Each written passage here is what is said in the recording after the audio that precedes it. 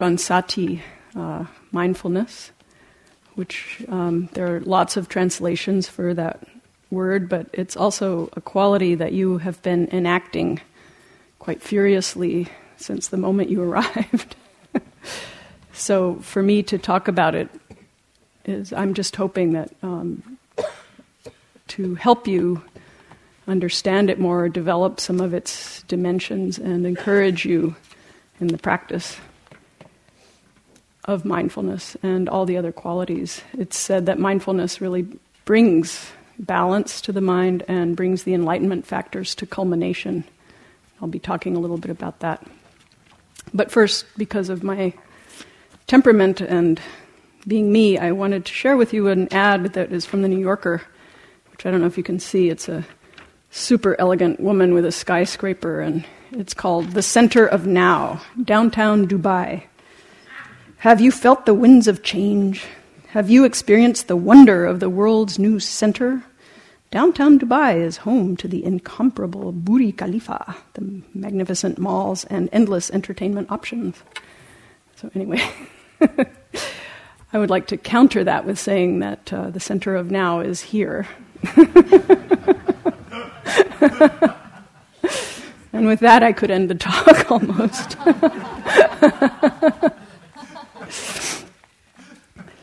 So now to begin the more serious aspect, I guess, or intermittently serious aspect. About a week ago, I was in Tucson teaching a retreat, and at the end, you know how there's often the gratitude circle, or the time when people speak a little bit about their experience, and one of the women there said, I want to thank, there's a lot of thanking that goes on, I want to thank, and it's heartfelt too. At the end she said, I want to thank myself for being here and for bringing together the resources to come here. And people kind of smiled in a little bit of embarrassment, and then it was kind of like it sank in how important and meaningful that was. So without waiting for the end of the retreat, I'd like to invite you all to thank yourselves for being here, and maybe forgive yourselves a little bit too, but really mostly thanking. So here we are in this room together, and this is mindfulness, is noticing that we're here together. Second day of retreat for some, the 32nd day, or something like that for others. And we're also here in our life with much to be grateful for, much to thank ourselves for being here, and being here being it. So the talk about sati is to remind us also that this is what's real. This is, in a way, the Buddha's great genius and discovery, that this is the absolute here and now. This is what we're practicing, is being here, where we are. And where is that, or what is that like? We're in the human birth. Dante, the great poet of humanity, said, in the middle of my life, I found myself in a dark wood where the true way was completely lost. Even to talk about it now makes me afraid, but because I found some good things there, I will tell you about it. I can't really report to you how I came to be in this place, because I was so full of sleep when the straight path was lost. Isn't that beautiful? Because I was so full of sleep when the straight path was lost. Isn't that kind of like trying to practice mindfulness too? A friend of mine recited it for me in Italian, which I can't do. Very beautiful. But I like how he says, I don't know how I wandered off. I really don't know how I lost the way or how I found myself here. It's something that speaks to both the mystery of life and kind of the problem of life, what we're trying to resolve, and the innocence of his sleep, of his having fallen asleep, that our drowsiness is not our fault. Our much thinking is not our fault, that it's something that we're born with, and that perhaps by its difficulty leads us to want to find the way again. So we're all here in that, in the midst of an experience that may have us feeling at times uncertain or trembling or confused or mysterious. noticing the ephemerality and vulnerability of all things is really actually sort of both the problem and the cure.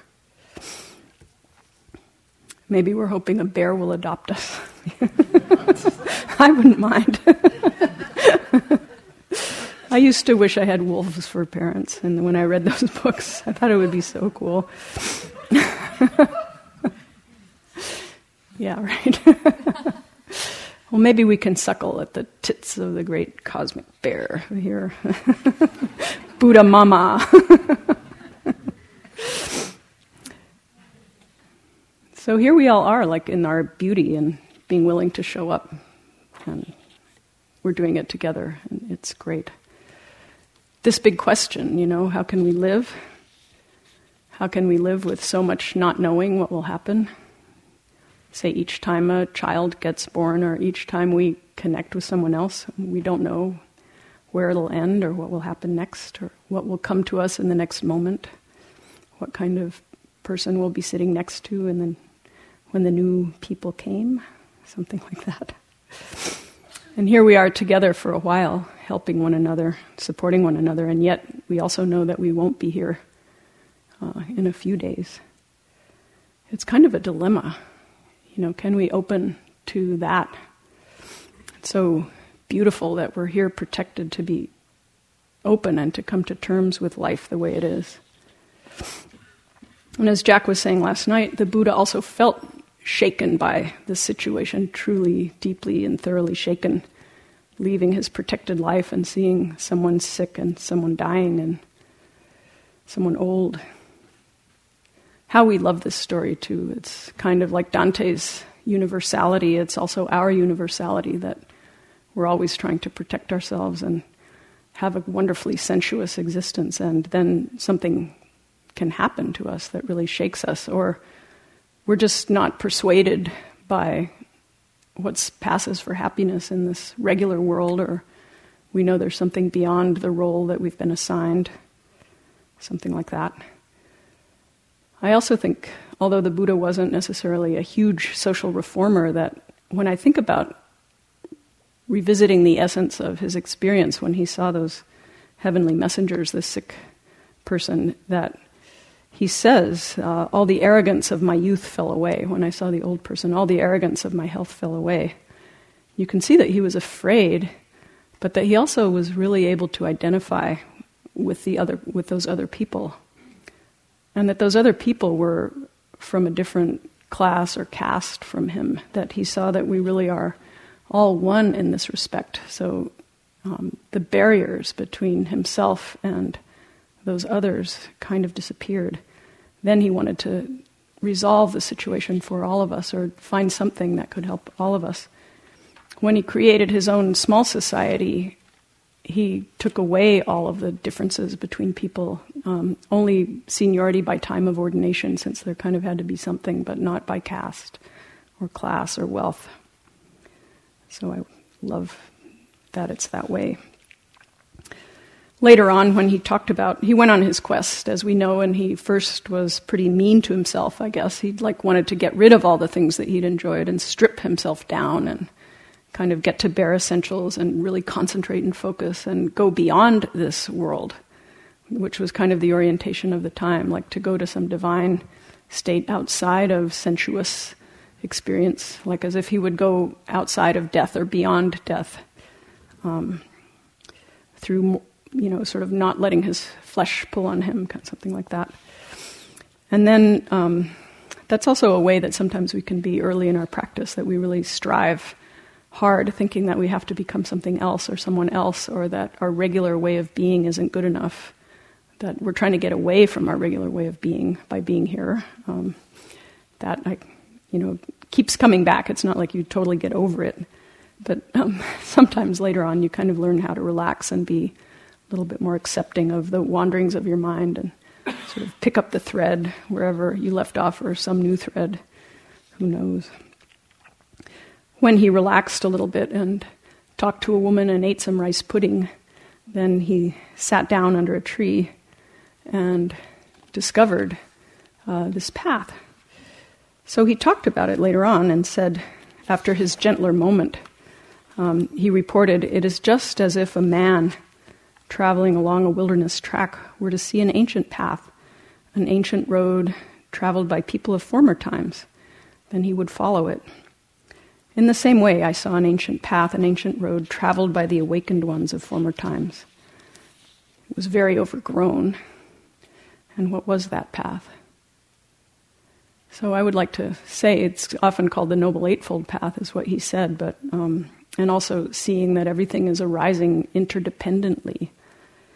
But I would like to say that what he discovered that was both old and new was that it was this moment's real and genuine experience was actually turning his mind to recognize his existence or his experience in that moment. And I think we can all see how easily that experience gets overgrown in our lives and how sort of blindingly obvious it is that this is real, this here and now is real, and also how amazingly weird it is that we can get so incredibly lost also at the same time.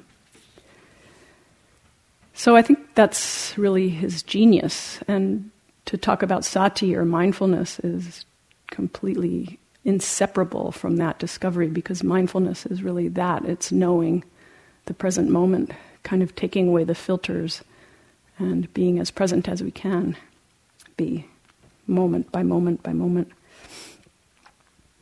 Some of the things that flow from that, I get very excited by. I cut a bunch of them out in order to get the talk down to be of an appropriate size.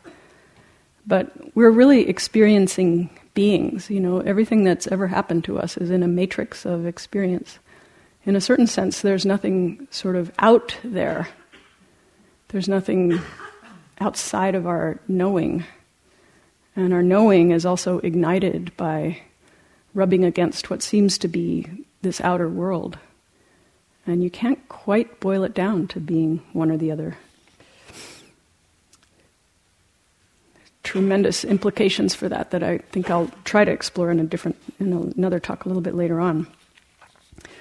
But we begin to follow the path by landing in our own experience. It's not as if the Buddha can actually put us there. This is a very intimate thing that we can do for ourselves only.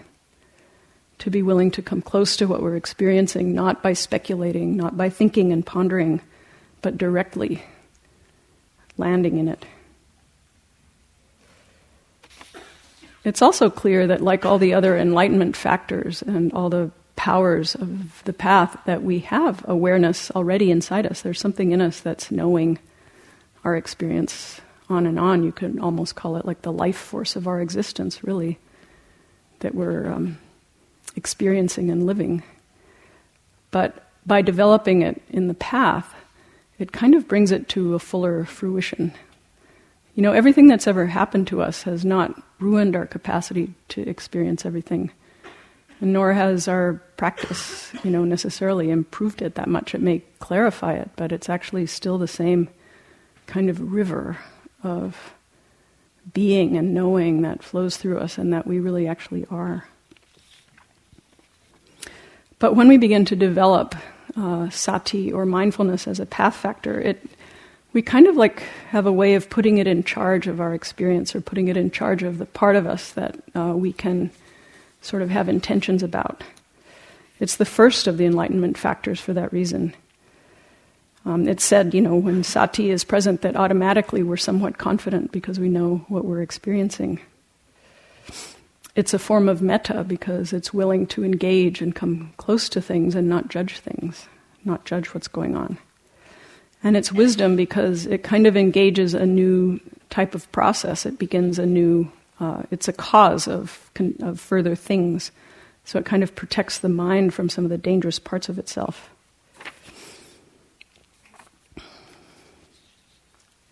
So it's not actually just one easy thing. There's so many different ways of talking about mindfulness, and in the texts it's spoken of in many different ways. There are different fields where mindfulness is suggested to be applied. I'm going to try to talk about that and some of its functions and characteristics all in this one talk.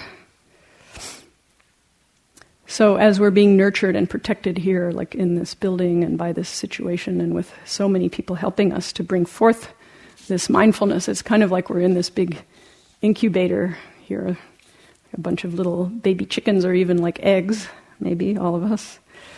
The Buddha talked about a hen being on her nest and warming the egg and not running away from her egg. And Sayadaw U Pandita, one of my first teachers, has a very delightful little description of this about how if the mother hen runs away from her egg, it will get cold and it will rot. And she has to keep it at just the right temperature, and she kind of turns it with her feet and stuff to keep all sides of it warm. So thinking of us sitting on our little round cushions here, sometimes like that.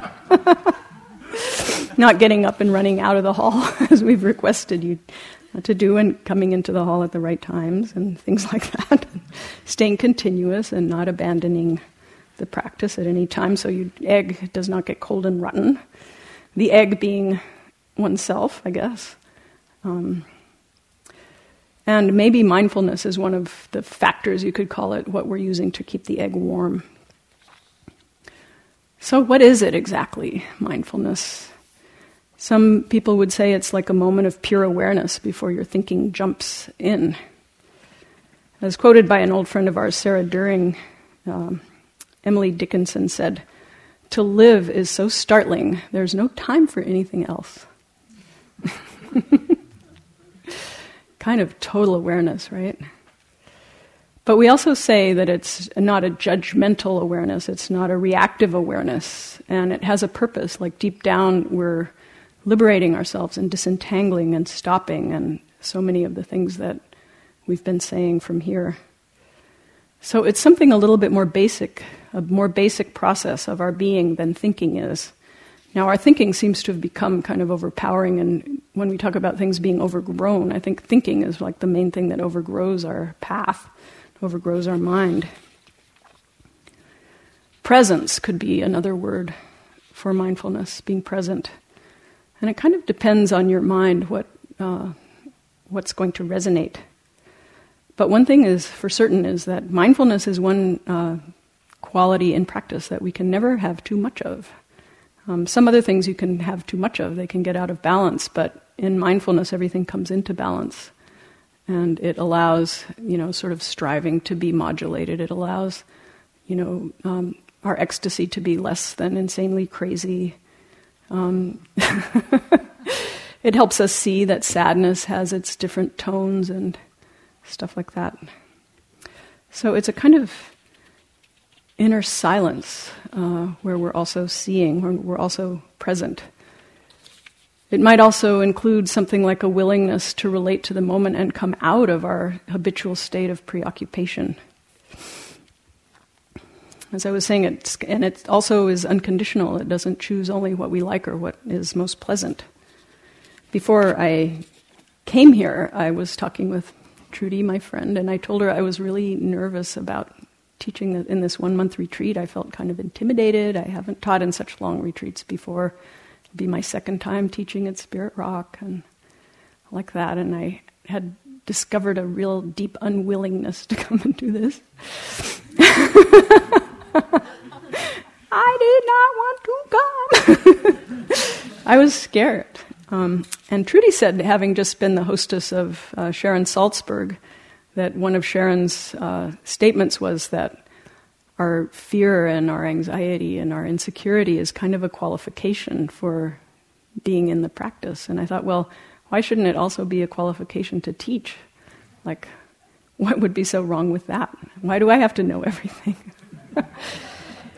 Something happened, when I was able to turn around and embrace that wobbly feeling I was having, and this kind of new trust emerged that I'm sitting with now, that I'm speaking from also now. It just sort of shifted something. It was important for me that happened.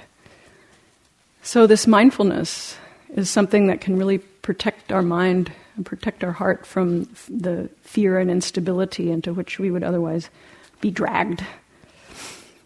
We call it a counter to the word papancha, or proliferation, which is what the mind tends to do when we aren't in the moment. There's this new, science is kind of catching up with the Buddha 2,500 years later, And I don't know if anyone has heard about the Appiness project, which is an iPhone app you can get. You can still download this thing where they call you every so often and you're asked to rate your state of happiness on a scale of 1 to 10. And hundreds of people have done it. Thousands, thousands of people have done it, and maybe thousands more will keep doing it. What was found was that people were mostly really happy when they were having sex. 90 on the scale of 100 was usually reported. And I was wondering also, like, who answers the phone? How happy can they really be? You know? Excuse me.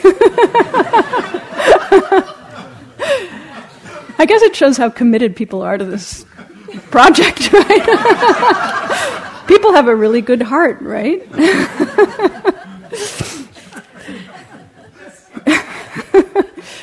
But one of the things they found, and this was in the New York Times, that they said on average people's minds are wandering 47% of the time. And one of the researchers said, I find it, that's almost half the time, right? Maybe we might find it even more than half, but I find it kind of weird now to walk down a crowded street and realize that half the people aren't really there, said one of the researchers. They also said that the rate of mind wandering does not depend on whether the activity is enjoyable or not. And that if you're engaged in an enjoyable activity and your mind wanders, it doesn't mean that you wander on to more pleasant things, that the mind wanders very easily into negative things no matter what's going on when it is allowed to wander. And people tended to be a lot happier if they were focused within their activity. So he summed it up in a couple of phrases. We see evidence for mind wandering causing unhappiness, but not for unhappiness causing mind wandering. And the clever writer in the New York Times said, the motto seems to be, you stray, you pay. Have you noticed? Now, not all mind wandering is so bad. It's not necessarily a crime. Here's a spam I got today. Use tools and powerful analysis for smarter fantasy baseball decisions. Less than 10 cents a day, fantasy factors, key information about each player, age, injury, team support, and luck. Players that don't exist. And this is being sold by the Bloomberg Business Network, meaning the people who run the New York Stock Exchange. This world is really crazy. But that's funny and fun. But, you know, maybe we don't need to be protected from that part of the mind's creativity, really. But what mindfulness protects the mind from is when it goes into obsession and delusion, and that's probably the definition of papancha, is sort of when it's obsessed and caught and stuff. So protecting ourselves from mind wandering is a great form of metta and self-care. By coming back to the present moment again and again, and even sometimes just by saying like, hey, I'm sitting here. We kind of have a little tiny moment of not amplifying and proliferating negative experiences in various ways. A couple of my friends have lost their jobs or are losing their jobs or might lose their jobs. And one of them has said to me that the mindfulness is really her survival. Coming out of the internal mind dream, that was her words. And she says when she comes out of that mind dream, she looks for her fears, and she says, you know, it's really not there. The situation she's projecting isn't there. She's just washing the dishes. She's really helping herself. You can say that we almost like sometimes distract our mind out of its projections into the reality that's happening here and now. It's kind of like sometimes we even have to kind of coax it or tease it or persuade it or find something pleasant for it to focus on so that it can focus and stop obsessing. All of those things are part of our mindfulness tools. What can we be aware of? There's a great Zen poem. I have a book of Zen death poems. And this master wrote at the end of his life, probably maybe the last line he wrote, I move my bed closer to the window. Yeah, it's so real, still alive.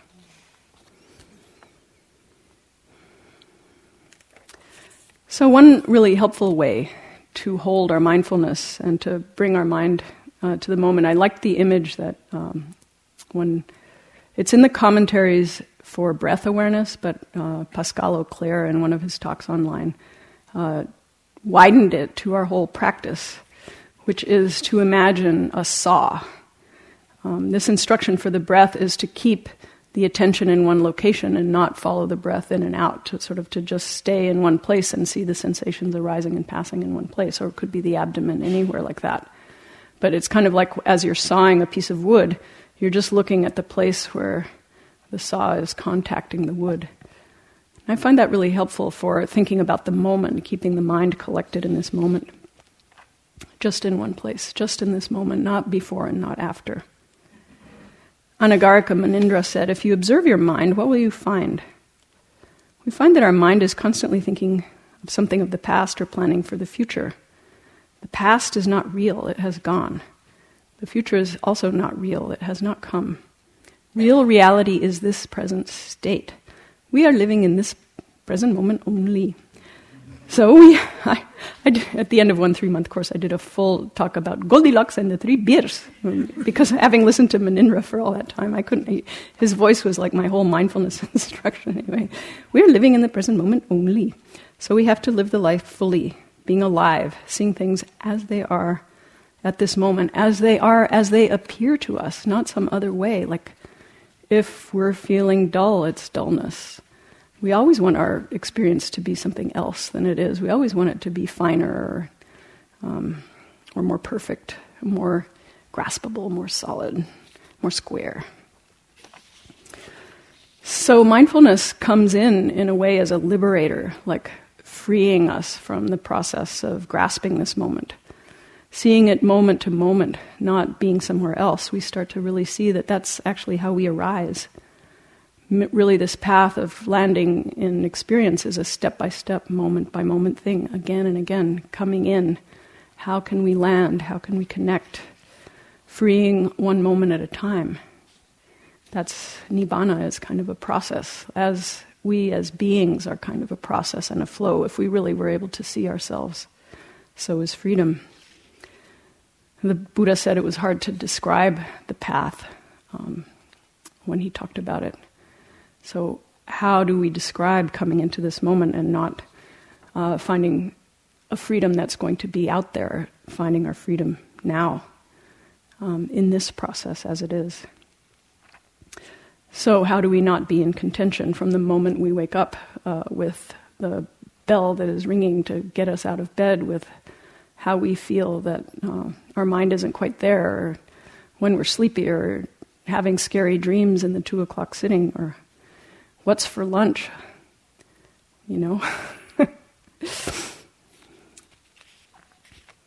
But with this micro-slicing kind of aspect of the practice, it can really also help us get through times when the problem feels a little thick, that it's just one moment that we have to take care of. And I think it's out of this spirit that Martin Luther King was able to say, even when there were threats on his life, that he could learn to live every moment of life with optimism. Not projecting a future, but really living now. It gives us a lot.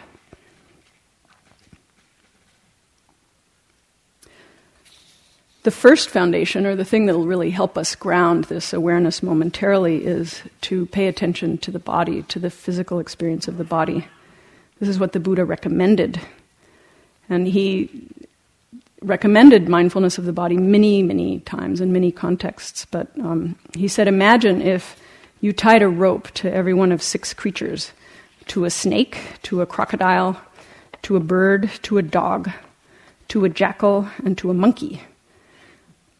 The snake would slither toward the anthill where it lives. The crocodile would try to go into the river. The bird would fly up into the air. The dog would look for food. The jackal would go into the forest, and the monkey would head for the trees. And this is us. This is our 6 sense doors, each trying to go in their own direction, being pulled in so many directions. Right? Actually, I think the mind door feels more like an elephant, like trying to get into some trouble or something like that. An elephant, what are they called when they're in their rutting stage, when they're a little maddened and they've broken into the village and taken the palm wine and are breaking up everything in sight. So he suggested that grounding the attention in the body really was like tethering each of these beings to a post and keeping them in one place and keeping them from each of the senses from running towards its respective field, the sight, the seeing from running after sights, and etc., the hearing for running after hearing. That after tethering and bringing them back, that these animals would all be willing to lie down together and not run away from each other, also in fear. So groundedness in the experiencing body. Actually, we see that the body experiences itself quite naturally. It's already wired for that our mind, if we're really careful looking at the mind and body, we see that, our mind goes all the way down to our feet, at least. It might even go elsewhere, but our mind definitely does not stop at our neck. One of the things that starts happening too is that as we begin to return to the tethering of attention to the body, which is also the breathing, that we start to really open and see some of the characteristics of what's going on, that the body isn't solid, that it's constantly also sensing and experiencing. We become willing to open to heat and coolness and tingling and bunching and twisting and pleasant and unpleasant and neutral sensations. Not just our thoughts about the body, about the glorious, glamorous body we wish we had and don't have, but the experience, not the idea.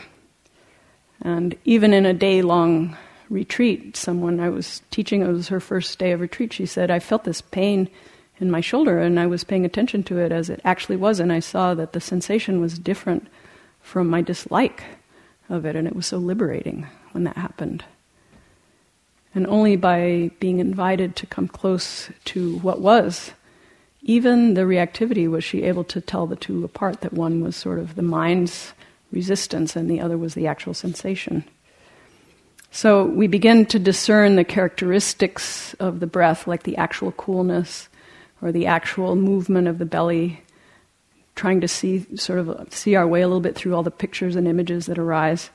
And as those qualities begin to be discerned, that's when these kinds of slightly liberating insights become available, distinguishing the sensation from the thought about pain. So this is knowing the experience and also knowing that you know whether it's pleasant, unpleasant, or neutral. So this sort of leads to the aspect of mindfulness that is about showing up for all of it. There's a kind of willingness and courage in that. We've been carried along by some of the protection of mindfulness to where we can actually touch on experiences that might not be so easy for us. Lynn Jensen, who's a sort of politically active Buddhist, writes, "This world has a place for each of us that no one else can fill. I may want my circumstances to be different than they are, but I need, as we all do, to show up for what I'm given. I may not want to witness the grief and hatred that has taken over people's hearts, but that's what I've got, and this day's peace vigil is where I belong." He goes out and sits on a sidewalk, or he did for a while, sit on a sidewalk every day for a while. It doesn't really matter whether I like being here or not. What matters is that I be faithful to the life I'm given and not forfeit myself in rejection. This is the life that I alone can live. So I've talked a little bit about the protection of mindfulness from the mental proliferation, about seeing mindfulness as momentary and how helpful that is. Now I'll move to a little bit some of the Abhidhamma understandings of mindfulness, saying that the characteristic of mindfulness, what characterizes mindfulness, is not being superficial, which when you read it in a dry text, you're kind of like, oh yeah, that could be like a technical instruction, and it has been for me very often, to really engage some of the other factors of enlightenment and move toward experience with some energy or some faith or some commitment, sort of some other energizing factors. But let's say also that mindfulness can be very full and very engaged and very much relational, very intimate, as John Travis has been saying. The description is that it's like a stone sinking deep into the water. another one of my people that I work with, I was asking her about whether she was talking about certain things, and I said, are you being mindful moment to moment in your life? And she said, oh yeah, I'm not a floater.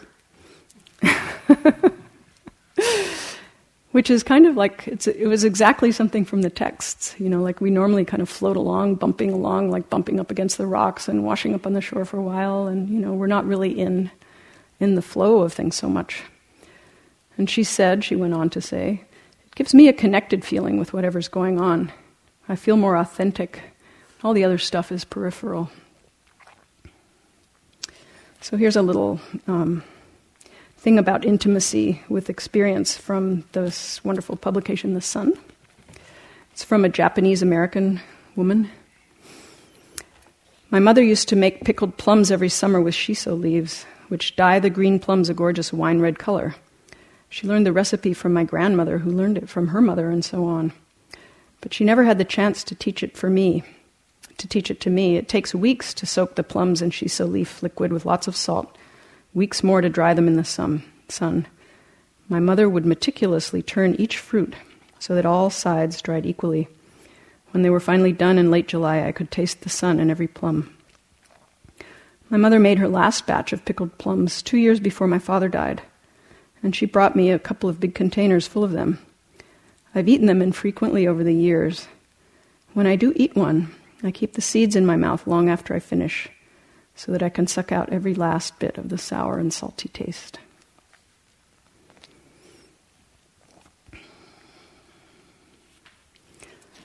So non-superficiality is that you can see like the whole heart and the whole being is involved in this experience that she's relating. So we're not afraid with mindfulness to bring our whole heart forward and touch experience fully on all sides. And the thing that's kind of critical with this, the balance, is that we're also letting things be the way they are. So we're both connecting and we're letting be at the same time.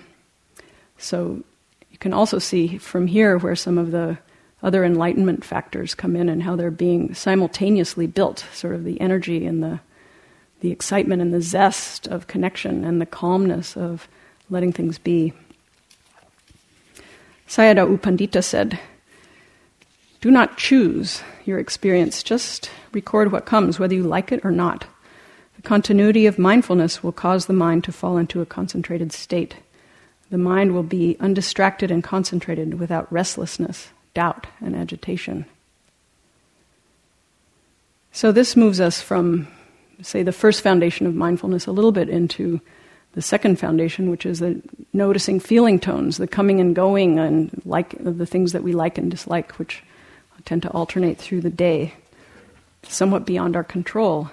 Can we be with what's difficult and with what's easy with an equally open heart? Not just the happy parts. Again and again, it's just like you keep coming into this feeling of being in the heart of experience. The poet Mark Doty, in writing a memoir about the life and death of two of his dogs, and his life as intertwined with these dogs, said, my forebears thought of heaven as a place devoid of tension and conflict, but they lived hand to mouth. There was never enough. No wonder they figured heaven as a place of plenty, all needs met, eternal completion and praise. Can we relate to that? Where we'd like to be. But I can't imagine anything that far removed from the rest of the universe. Isn't every place permeated by tension, the play of opposites, yoked and irresolvable contradictions? If the kingdom of heaven is within us, then that means what is within us must fit into the kingdom of heaven, doesn't it? If the kingdom of heaven is within us, then that means that what's within us must fit into the kingdom of heaven. He goes on to say, without pain, we might just float away, unable to feel the darkness and suffering of this world. If we don't internalize some of the terrible gravity around us, we might as well not have been here at all.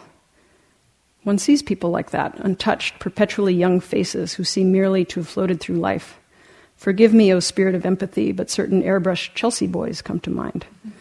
He's gay, which is not enough of life has entered them to transform them. I think we need to let a part of ourselves be abandoned by God. How crazy is that? But maybe being abandoned by God is not to be abandoned by ourselves or by mindfulness, to let mindfulness follow us into despair or all of those wobbly places that are real and that are part of us. As Jack said, the superficial annoyances begin to fade away and more of us kind of becomes available. Mindfulness in the suttas is also spoken of this way, as a deeper contemplation into the roots of our being, into the roots of the deep, deep currents inside ourselves.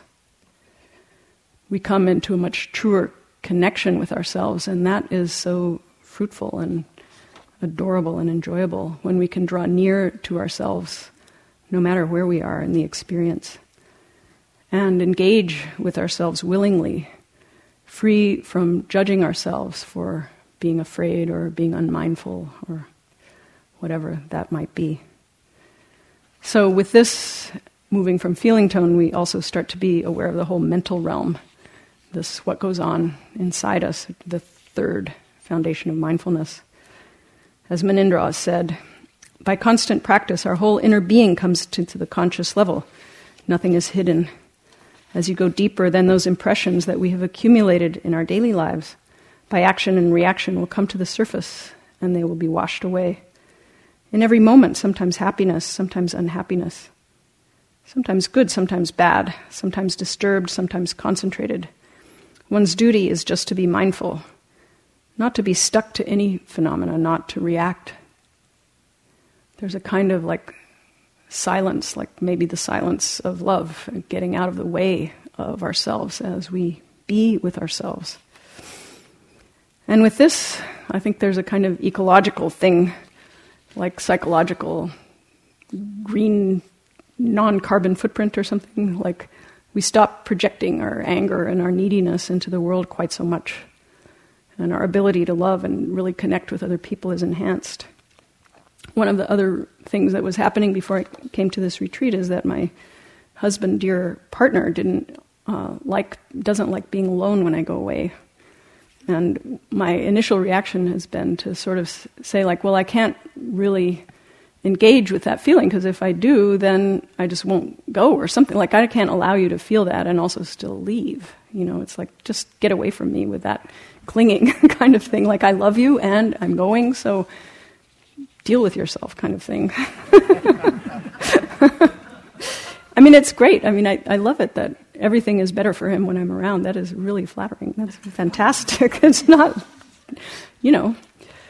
But then I started thinking, like, we've made a little progress around all kinds of different things, and one of the things we've made progress with is the thermostat in our hall. Like, one of us is colder and one of us is hotter all the time.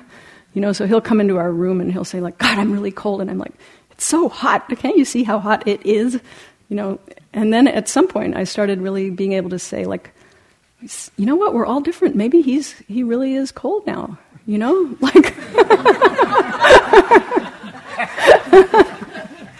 maybe that's okay.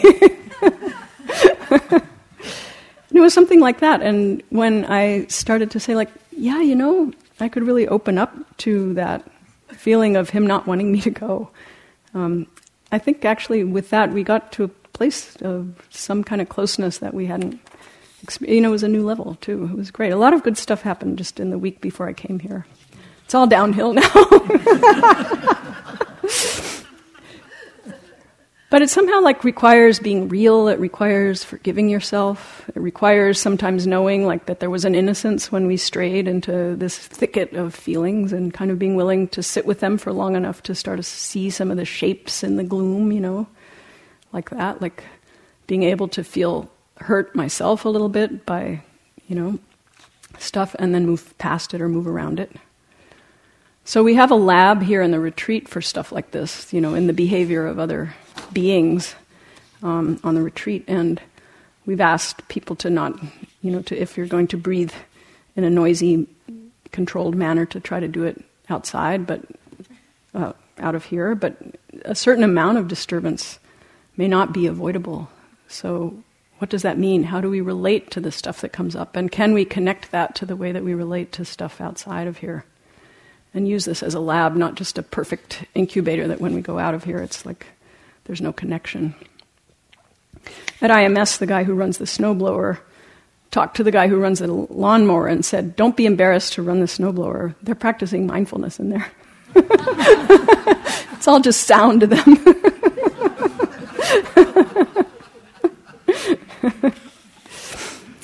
Just one quick implication of this is, like, we start to be able to see beyond our prejudices is a really useful thing for society. You know, that we can really, like, start to look at another human being and see the human being, not experience our prejudices first, or not experience our conditioning first. To be able to reach this intimacy or closeness, non-superficiality of awareness.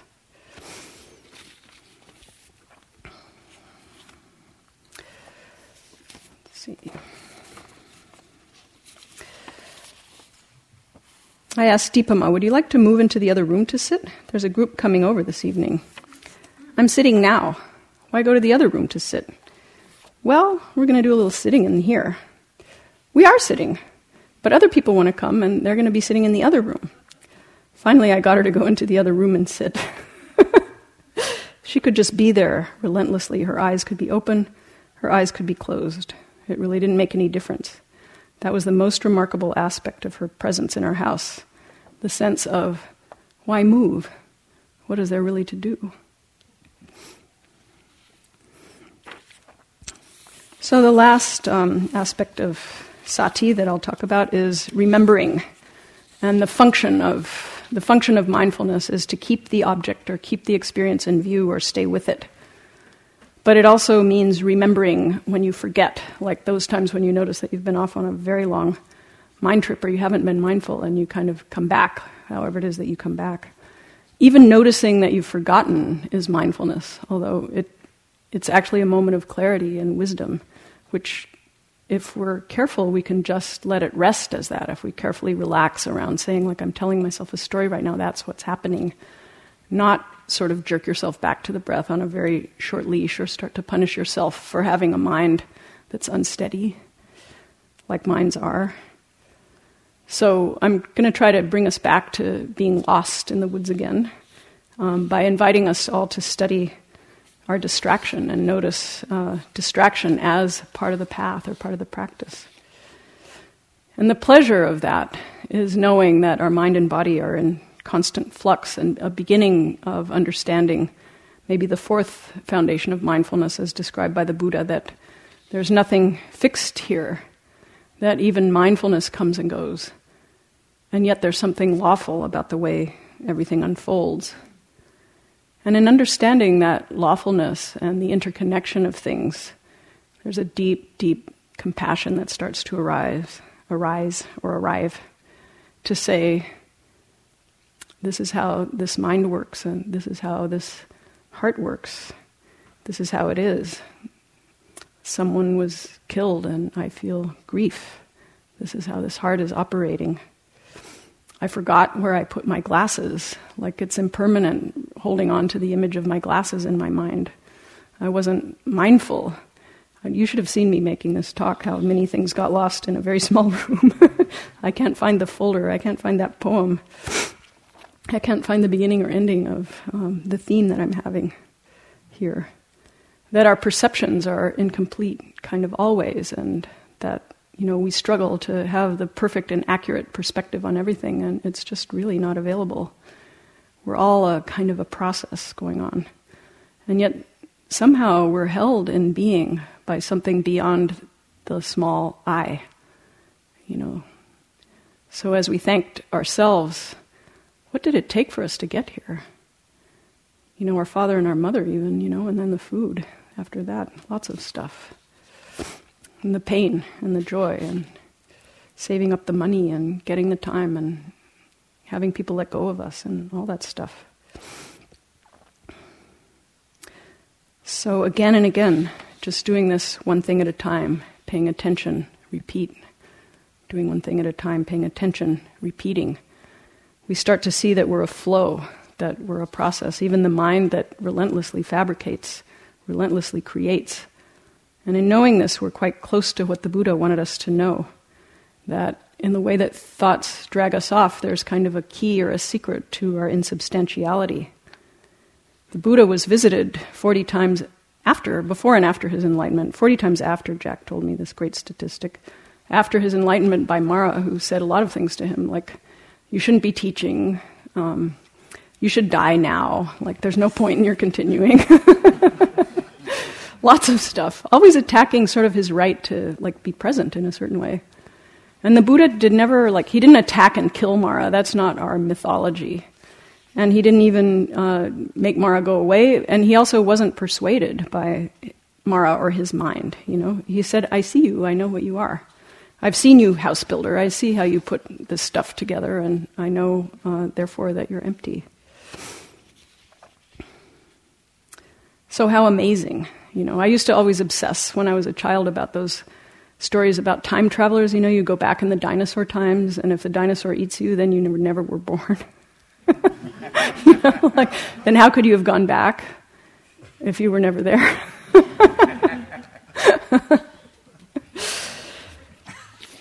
Right?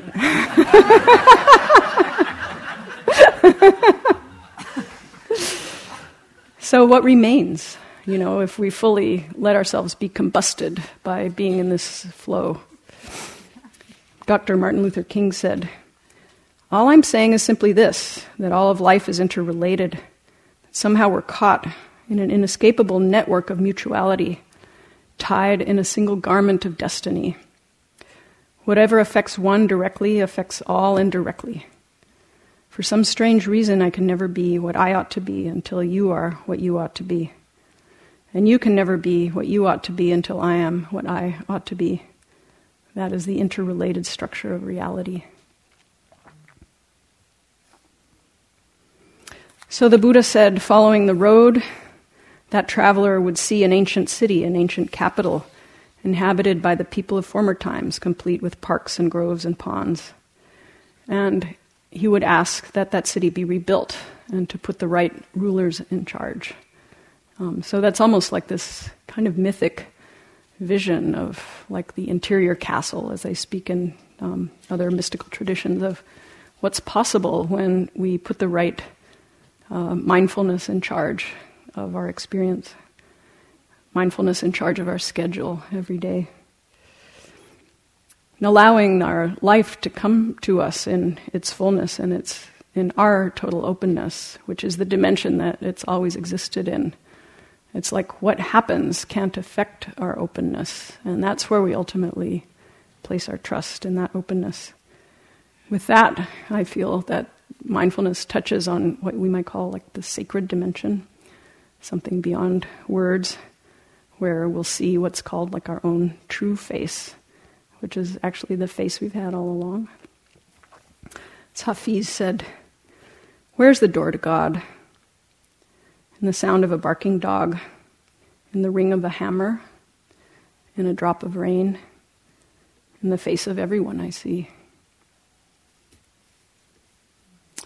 So in a way, we already know that, and in another way, we come to know it more and more deeply, more and more clearly through the practice that we're doing here.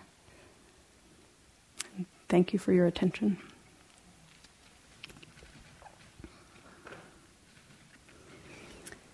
So sit, as is our tradition, just for a little bit.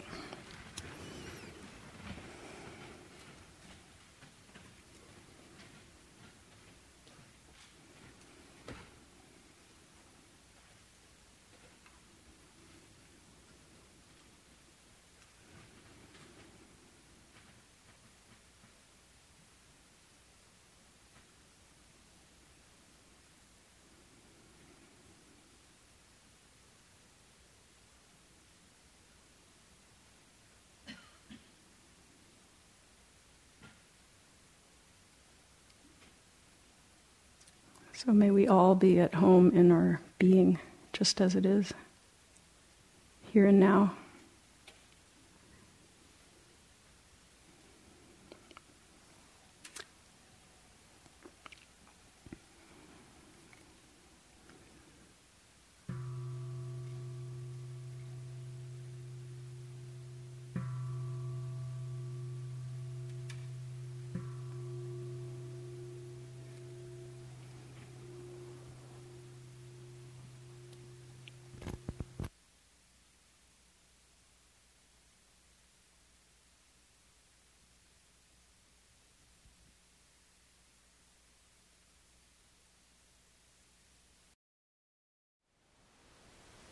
Thank you for listening. To learn how you can support the teachers and Dharma Seed, please visit dharmaseed.org/donate.